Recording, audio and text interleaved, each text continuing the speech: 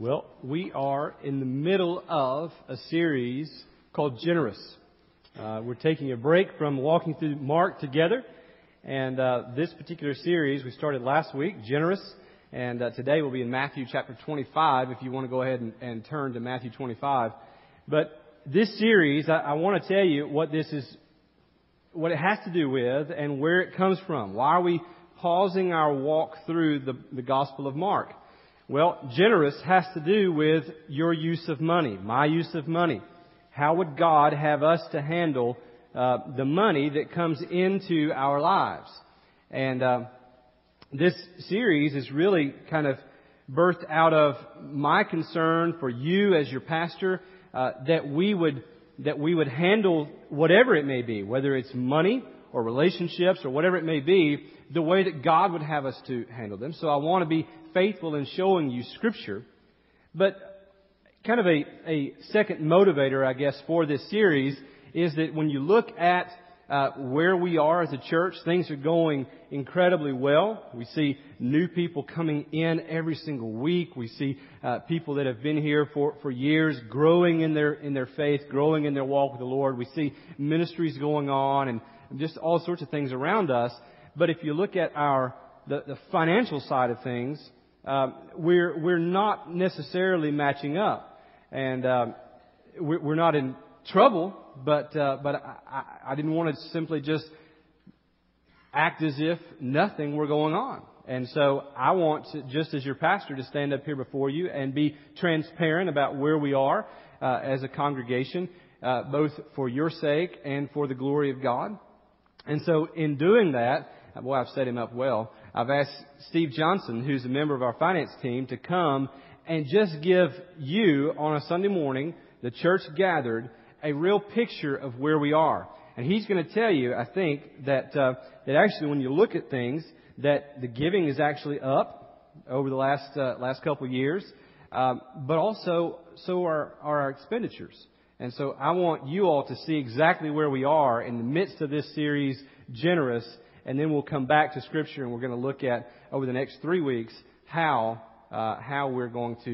we should handle money in our personal lives as well as a faith family, as a church together. So, Steve, if you'll come, just give us a few minutes of kind of where we are. Thanks, Steve.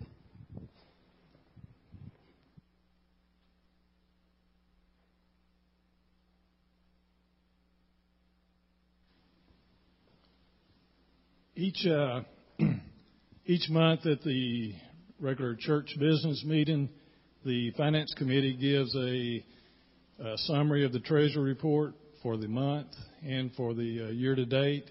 And what we wanted to do, because on Sunday evening after this service, for various reasons, it's a smaller, crowd. So we wanted to come, this morning just to give you a brief overview of where we are from a financial standpoint. Because this is important, for the church, but it's also important for God. So, guys, if you will, just first slide. This is just looking at our expenditures year to date through the month of July.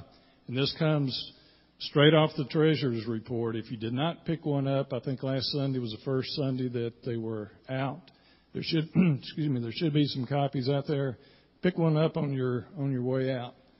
But if you look at our budget receipts year to date, is $197,048. If you look at our expenditures, and as Scott said, year to date we're not meeting our expenditures. Our expenditures are $226,477. So that's a shortfall against the expenditures of $29,429. Now, the primary additional expenditure that we have this year that we have not had in years past is the mortgage on this building. We closed it out and started it in January. God's blessed us with a beautiful building, with the work that we did in the youth center. So, we have been blessed. And we have really just a small mortgage as compared to what the total, cost of this was. But the monthly mortgage is $4,800 per month. So if you do the math, that's about what our shortfall is. And it's only, 15%. If you look at it on a weekly basis, and again, it's the same numbers, but our weekly budget is $8,131 per week, but the receipts are $6,356, and as Scott said, that's up from previous years. But also our expenditures. Our weekly expenditures are $7,304, leaving a weekly shortfall of $948. And again, looking at the mortgage on a weekly, that's $1,100 So that's primarily where the difference in spending versus budget and receipt. And God will, and don't give because the finance committee is saying, hey, we're short, we've got bills to pay. Don't give to the church. You give to God. You be faithful in giving to Him, and He will bless you. And why do I know that? Because I know God says that. Scripture says that you give faithfully to God, and He will bless you. Scripture also says if you hold back and are not faithful in giving, He not only will not bless you, He'll take those blessings and give to others. So you put it on your prayer list, just as you pray for each individual. Put our finances on your prayer list as well. Come back tonight. We have our business meeting is scheduled tonight, and we'll talk more and discuss it more in detail. Steve, and I know that probably seems a little abrupt to do that, but it's sometimes easy to come in on a Sunday morning and come in and take a seat and take your worship folder and just follow along and participate in the worship and actually authentically worship God. But this issue, this subject of finances, it can be easy to sort of neglect this. And when we do that, we say, in essence, God, I love you with all of my heart, but just not my wallet. And Steve's right. God has, if Christ has, as I prayed earlier, stormed the gates of your life and radically transformed you with His gospel, then He is Lord not just of certain areas of your life, but He's Lord of everything, Lord of all in your life. And so we just wanted to I talked with the deacons, I talked with the finance team, and we wanted to just be totally upfront and completely transparent with you. And it seemed like the only way to really do that was to take a portion of the Sunday morning service and do that. As Steve said, we every month on Sunday nights we do give the financial or the treasurer's report, but it's a much, much smaller crowd. And so there's a lot of you maybe that aren't here on Sunday nights, and you may not know. I was speaking with someone last week, and they said, it would be helpful if we just had some sort of a report every month. And I said, well, we do, and it's out there in the narthex in those clear stands out there for you to pick up every month. And they just weren't aware. And so I think there's probably a lot of you that maybe aren't aware or haven't thought that through either. And so we want to be just transparent and good stewards from our end if we're going to ask you to do the same. So with all that being said, that's sort of the context of where we are. You hear Steve talk about a mortgage. We do have a mortgage. I know that a lot of you sitting out there, probably a good portion of you sitting out there, you also have a home mortgage.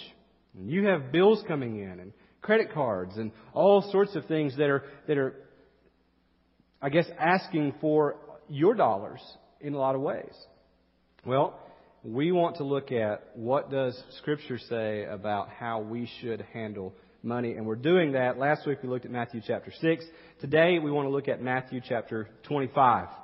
Matthew chapter 25, I've entitled this sermon, Whose Money Is It Anyway? Whose money is it anyway? Matthew 25, let me just begin reading in verse 14. For it will be like a man going on a journey, who called his servants and entrusted to them his property. To one he gave 5 talents, to another 2, to another 1, to each according to his ability. Then he went away. He who had received the 5 talents went at once and traded with them, and he made 5 talents more. So also he who had the 2 talents made 2 talents more. But he who had received the 1 talent went and dug in the ground and hid his master's money. Now after a long time, the master of those servants came and settled accounts with them. And he who had received the 5 talents came forward, bringing 5 talents more, saying, Master, you delivered to me 5 talents. Here I have made 5 talents more. His master said to him, Well done, good and faithful servant. You have been faithful over a little, I will set you over much. Enter into the joy of your master. And he also, who had the 2 talents, came forward, saying, Master, you delivered to me 2 talents. Here I have made 2 talents more. His master said to him, Well done, good and faithful servant. You have been faithful over a little, I will set you over much. Enter into the joy of your master. He also, who had received the 1 talent, came forward, saying, Master, I knew you to be a hard man, reaping where you did not sow and gathering where you scattered no seed. So I was afraid, and I went and hid your talent in the ground. And here you have what is yours. But his master answered him, You wicked and slothful servant. You knew that I reap where I have not sown and gather where I have scattered no seed. Then you ought to have invested my money with the bankers. And at my coming I should have received what was mine with interest. So take the talent from him and give it to him who has the 10 talents. For to everyone who has will more be given, and he will have an abundance. But from the one who has not, even what he has will be taken away. And cast the worthless servant into the outer darkness, in that place where there will be weeping and gnashing of teeth. Now this morning, what I want to do is not pick apart every detail of this text, because we're dealing here with a parable. Jesus is telling a story to get across a point. Generally, parables will have at least one, really most of the time, just one, sometimes maybe more, but major point. And so I just want to make a couple of observations this morning from this text when it comes to whose money is it anyway. The first observation I want to make to you is this, that the master owns everything. We're just his managers. The master owns everything. We're just his manager. It says this in verse 14. It will be like a man who's going on a journey, who called his servants and entrusted his property to them.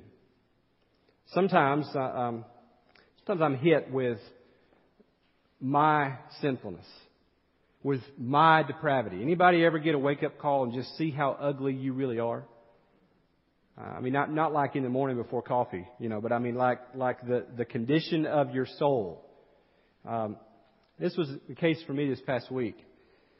I've made no bones about it. I've hidden nothing about the fact that one of the areas that I struggle with the most is when it comes to issues of food. And I pride myself on certain things. I enjoy food. It's a sport to me. If there was a professional league, I think I could probably, be on a team, But I enjoy it. And so when I go to the grocery store and I look for certain things, I find certain things and I bring them home, they become very, very just personal to me. This is this love affair with certain foods. And the other day, and it was, I'm really sick. I understand, but the other day I brought home some really nice tortilla chips and salsa. Oh, and it was going to be so good. And I remember I poured some of these out, and I went in and I sat down and I began to eat. And then here came my daughter. She said, "Oh, chips and salsa! I want some." And I said, "Don't eat my chips." A little bit later, my wife came through the room, and I found myself yelling at my wife, "Those are mine!" 2 days later, I picked the kids up from school. We're at home. They're getting a snack before they do their homework. And my daughter goes in, and her snack, she sees it in the cabinet. She reaches in the bottom, and she pulls out what's left of the tortilla chips in the cabinet. She pulls them out, and my response was, "Don't eat the rest of my chips!" And then later it hit me.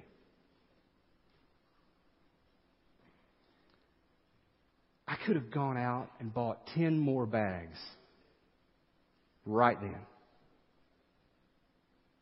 Man, I could have bought the store out.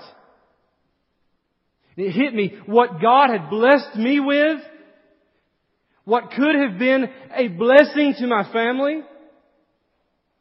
I hoarded for myself. And I began to call them mine. And I saw myself as owner, not manager. So yesterday there were a few chips left. And I was sitting in the living room and I felt really guilty. And I was watching a little bit of football, high school football on TV. And I sat down with those chips again. And it was amazing that they had lasted that long, you know. And as I'm sitting there, my daughter walks through the living room and I said, "You want some chips and salsa?" "No, thank you, Daddy."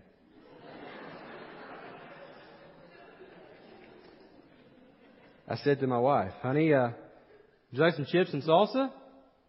"No, I don't think so." And then at this point I'm thinking, take some chips and salsa. Ease my conscience. And a little bit later my wife came in and she said, "Do you have any chips and salsa left? I think I would like to have some of those." And I said, "Take them," you know. My heart is so unlike God's. Your heart is so unlike God's. We find ourselves, maybe with you it's not chips, but maybe it's something else that God has put into your life. He's allowed it to come into your life, into your care, to manage for Him. And you are to take it and to use it to bless other people, to show His heart. But oftentimes we don't. Oftentimes we take it and we hoard it. But this is so opposite from the heart of God, isn't it? I mean, the reality is that God owns everything. Listen to these verses. Psalm 24:1. The earth is the Lord's, and the fullness thereof, the world and those who dwell therein. Haggai chapter 2, verse 8. The silver is mine, and the gold is mine, declares the Lord of hosts. All of it. Psalm 50, verses 10 and 11. For every beast of the forest is mine, the cattle on 1,000 hills. I know all the birds of the hills, and all that moves in the field is mine. 1 Corinthians 6, verses 19 through 20. You are not your own. For you, Christian, were bought with a price. So glorify God with your body. See, the heart of God is not one who says, I own everything, therefore everything is mine. God takes what He owns, which is everything, and He says, take it and be blessed. Think about everything that you enjoy on a daily basis. You enjoy sunshine and oxygen and health to some degree. You enjoy shelter and clothing and all sorts of different blessings that we take for granted. Relationships. We take everything for granted. And all of it belongs to God. And God says, take it and be blessed. Even Christ, Philippians says that He who was in every way equal with God didn't consider equality with God a thing to be held on to. But instead He emptied Himself. And He took on the form of a servant, even the form of a slave, even going to death, even death on a cross. When it came to coming to this world to redeem you from the fallen condition of sinfulness in creation, Jesus did not look around at heaven and say, mine. But instead Jesus said, I will give whatever it takes so that they would be blessed. See, my heart and your heart, so many ways, we are so different than God. God owns everything, but He entrusts what He owns to us. The word entrust is different than the word give, isn't it? If I give you something, then all of a sudden I stop being the owner. and you become the owner. If I give you something, I'm not expecting you to give it back. But if I loan you something, if I entrust it to you, then you don't become owner. But you are expected to manage it, to take care of it. Randy Alcorn says it this way. A steward or a manager, a steward manages assets for the owner's benefit. The steward carries no sense of entitlement to the assets he manages. It's his job to find out what the owner wants done with his assets, then carry out his will.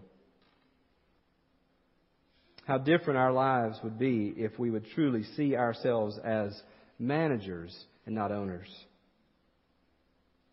So, first point, first observation is this. The Master, God, owns everything, that we are simply to be His managers. Secondly, second observation from this text I want to show you this morning. The amount that we're given, the amount that we're entrusted with, doesn't matter. What you do with it does. Verses 15 through 18, all three, notice, got something. To one, he was given 5 talents.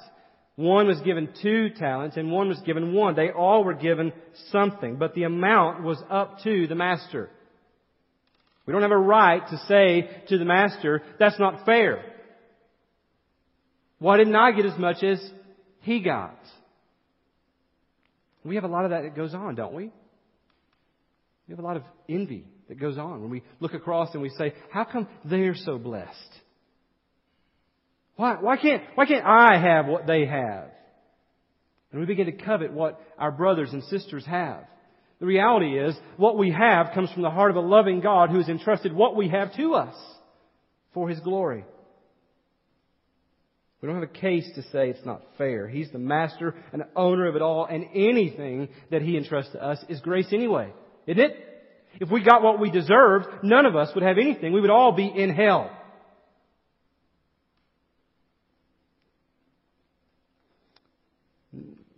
The second thing in this, though, is the amount doesn't matter. What you do with it does, is all of it. Regardless if it was 5 or 2 or 1, all of it was little. Did you catch that? Whenever Jesus comes, or the Master comes back, and they all come back and they settle account and they report with the one with 5 and the one with 2, the Master said to both of them, "You've been faithful over little. I will put you in charge of much." So whether it was 5 or whether it was 2, whether it was 1, it was all little. So regardless of what you have, it's all little. Let me show you what I mean. A talent here in the text, in the Old Testament, a talent was a weight. It was a measurement of weight. It was roughly equivalent to about 75 pounds. So think 75-pound feed bag, something like that. If you've ever worked on a farm, haul those things around. 75 pounds. That was a talent in the Old Testament. In the New Testament, though, it became an amount of money. It wasn't a coin because it was too much to be a coin. It was a large amount of money. A talent was the equivalent of about 20 years' wages for the average person. Well, that puts things in a whole different perspective, right? To the one he gave 1, to the one he gave 2, to the one he gave 5. If we were to do the math and translate that into the economy of today, let me just show you this. If it was the equivalent of about 20 years' wages for the average laborer then, what would it be today? Well, today, if an average worker earns about $120 a day, and for some of you that you say that's high, for some of you say that's low, but that's probably about average, $120 a day, times 5 days a week, times 50 weeks a year, times 20 years is $600,000. So to the one who was given 1, he was given the equivalent of $600,000. To the man who was given 2, $1.2 million. To the servant who was entrusted with 5, he was given $3 million. As the master is going away on a journey and he's entrusting this to them. You say, wait a minute, I thought your point was that all of this was little. I mean, $3 million doesn't sound like little to me. Have you seen some of the game shows, the funny stuff, the crazy stuff they will do for less than that? $3 million doesn't seem like a little, not when comparing it to your wealth. But when you compare it to the one who owns everything, $3 million is nothing. I mean, $3 million is nothing. He owns everything. You say, well, then what's your point? I mean, then why does He care what I do with it? If it's so little to Him, what does He care? Because in your handling of money, you have an opportunity, whether it is a little or a lot in your eyes, to show where your faith really is. If you spend all of your time spending all of the money that comes into your care on yourself, storing up treasures on earth where rust and moth will destroy, thieves will break in and steal, then you show through that who you really trust in. That you really trust in yourself. That you really don't believe that His heart is so gracious that He could provide it for tomorrow and the next day and the next day, and that He will take care of you for the rest of your life. Instead, you say, I don't know if it will be here, therefore I will spend it today. And I will spend it on me for what I want. I will decide what is right for me, what is good for me. But if in turn you take the approach to where you say, I will not spend it on myself, storing up treasures here on earth, and there's nothing wrong with having some things, okay? But if that's all that you ever do, then that's wrong. It becomes an idol in your life. But if your attitude is, I will store up treasures in heaven, then you show that you trust that He is a loving, gracious, sovereign God. You see, the way we handle money, the way we steward or manage God's resources is an act of worship. Worship goes beyond sitting down at a piano, which I will not do because I cannot do. It goes beyond picking up a guitar and throwing things on the screen and us singing and lifting our hands. Worship is the attitude of the heart with everything. It's the understanding of who He is and how who He is impacts who I am in every area of life.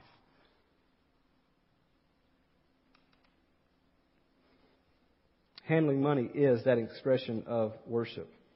I want to just ask this question before I go on. How much money will pass through your hands in your lifetime? Just think about it and don't think in vague terms. Try to think in fairly concrete numbers. Take your salary, allow for raises and things like that all through the years, and try to just come up with a number, just a ballpark number of how much money will pass through your hands in your lifetime if you live out to a certain age. It's more than you think. Now, the amount doesn't matter, but how you use it does. Think about what could be accomplished through Abner Creek Baptist Church for the glory of God with what comes through your hands. Third and last observation I'll make to you today, this morning, is this. The Master is only on a journey. He's not gone for good. In this story that Jesus tells, the Master goes away on a journey, entrusts $600,000, $1.2 million, $3 million to His servants, but He's only going on a journey. And in the middle of the story, He comes back and He settles accounts with them. And those who manage what the Master has entrusted to them well, they will hear, well done, good and faithful servant. Oh, that we would live more for the well done, good and faithful servant than we do for the attaboys of this world.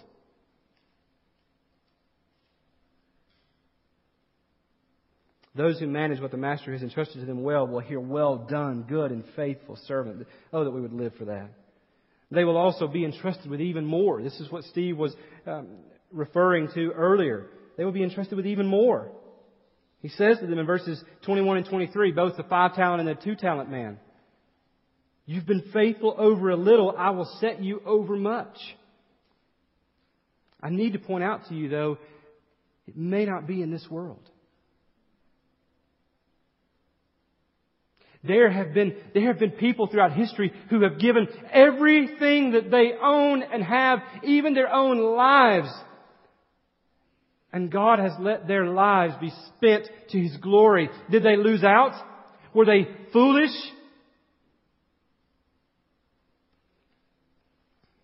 Jim Elliot, who lost his life serving God, it was he that said, "He is no fool who gives what he cannot keep to gain what he can." I messed that up. He is no fool who gives what he cannot keep to gain what he cannot lose. He is no fool who gives what he cannot keep to gain what he cannot lose. It may not be in this world. It may not be here that you are blessed and put over more. But the reality is that one of these days, you as a believer will find yourself in heaven. In heaven. In the presence of God. And you have an opportunity. If you have managed what He has allowed to come through your life here, you have an opportunity to be set over much there. Those who manage what the Master has entrusted to them well will be invited into the joy of their Master. What is that? I thought about that. As I read that, I thought, it's kind of an odd phrase. Enter into the joy of your Master. It's just such a weird phrase. So I began to think about what that would be. And I looked for some other scripture to interpret that particular scripture. You know what I found? Hebrews chapter 12, verse 2. Looking to Jesus, the founder and perfecter of our faith, who for the joy that was set before Him endured the cross, despising the shame, and is seated at the right hand of the throne of God. For those who use what comes into their lives in this world well, they will enter into the joy that Jesus has earned. Now, is that saying that we can earn our way in there? No. What we're saying is that the way we use His money here shows whether or not we really belong in His joy.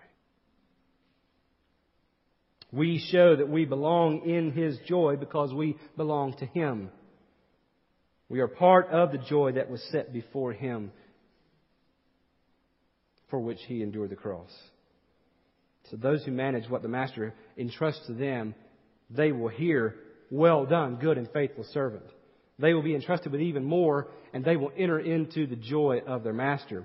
But for those who do not manage what God entrusts to them well, they will have no excuses.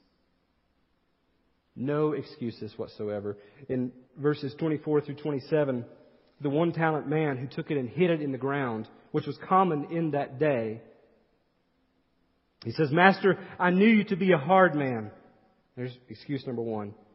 "Reaping where you did not sow and gathering where you scattered no seed." Excuse number two. "So I was afraid." Excuse number three. "And I went and hid your talent in the ground. So here is what is yours." Excuse number four. What is Jesus' response to all of those excuses? He says to the man, "You wicked and lazy servant." Is that a little harsh, you think? I mean, the man was simply afraid. He didn't want to lose all that the Master had given him. Isn't that a little harsh? No. When Jesus here, when the Master calls him wicked, He does so because the one-talent man makes assumptions and accusations about the very character of the Master that aren't true. Notice the question mark at the end of verse 26. The Master says, "You knew me to be a hard man, reaping where I have not sown and gathering where I've scattered no seed." The question mark indicates that it was not true. This was an accusation. So He's wicked because He makes assumptions that are wrong, false. There are some that are living their lives today, listen to me, there are some living their lives today as if God's too loving to bring judgment. He's too kind to punish. If God is too loving to judge, too kind to punish, then what's the deal with the cross? Why did Jesus go to the cross? When you make assumptions about the character of God and bank on those, you better make sure that they are true assumptions. He also calls him lazy or slothful. If the master really was a hard man, shouldn't he have labored all the more to bring an increase? Shouldn't he have labored all that much harder to bring $600,000 back with a little interest? With a little profit? I mean, if you were working for Donald Trump, if you were to appear on The Apprentice, and he gave you a certain amount and said, go invest this, I expect a return on my investment. Would you go out and hide it? And then report back and say, Donald, I knew you were a hard man, not the best hair in the world. Here's what you gave me. It's all here. You would not do that unless you wanted to hear from Donald, you're fired. Right? Why do we treat Donald Trump differently than we treat the God of the universe?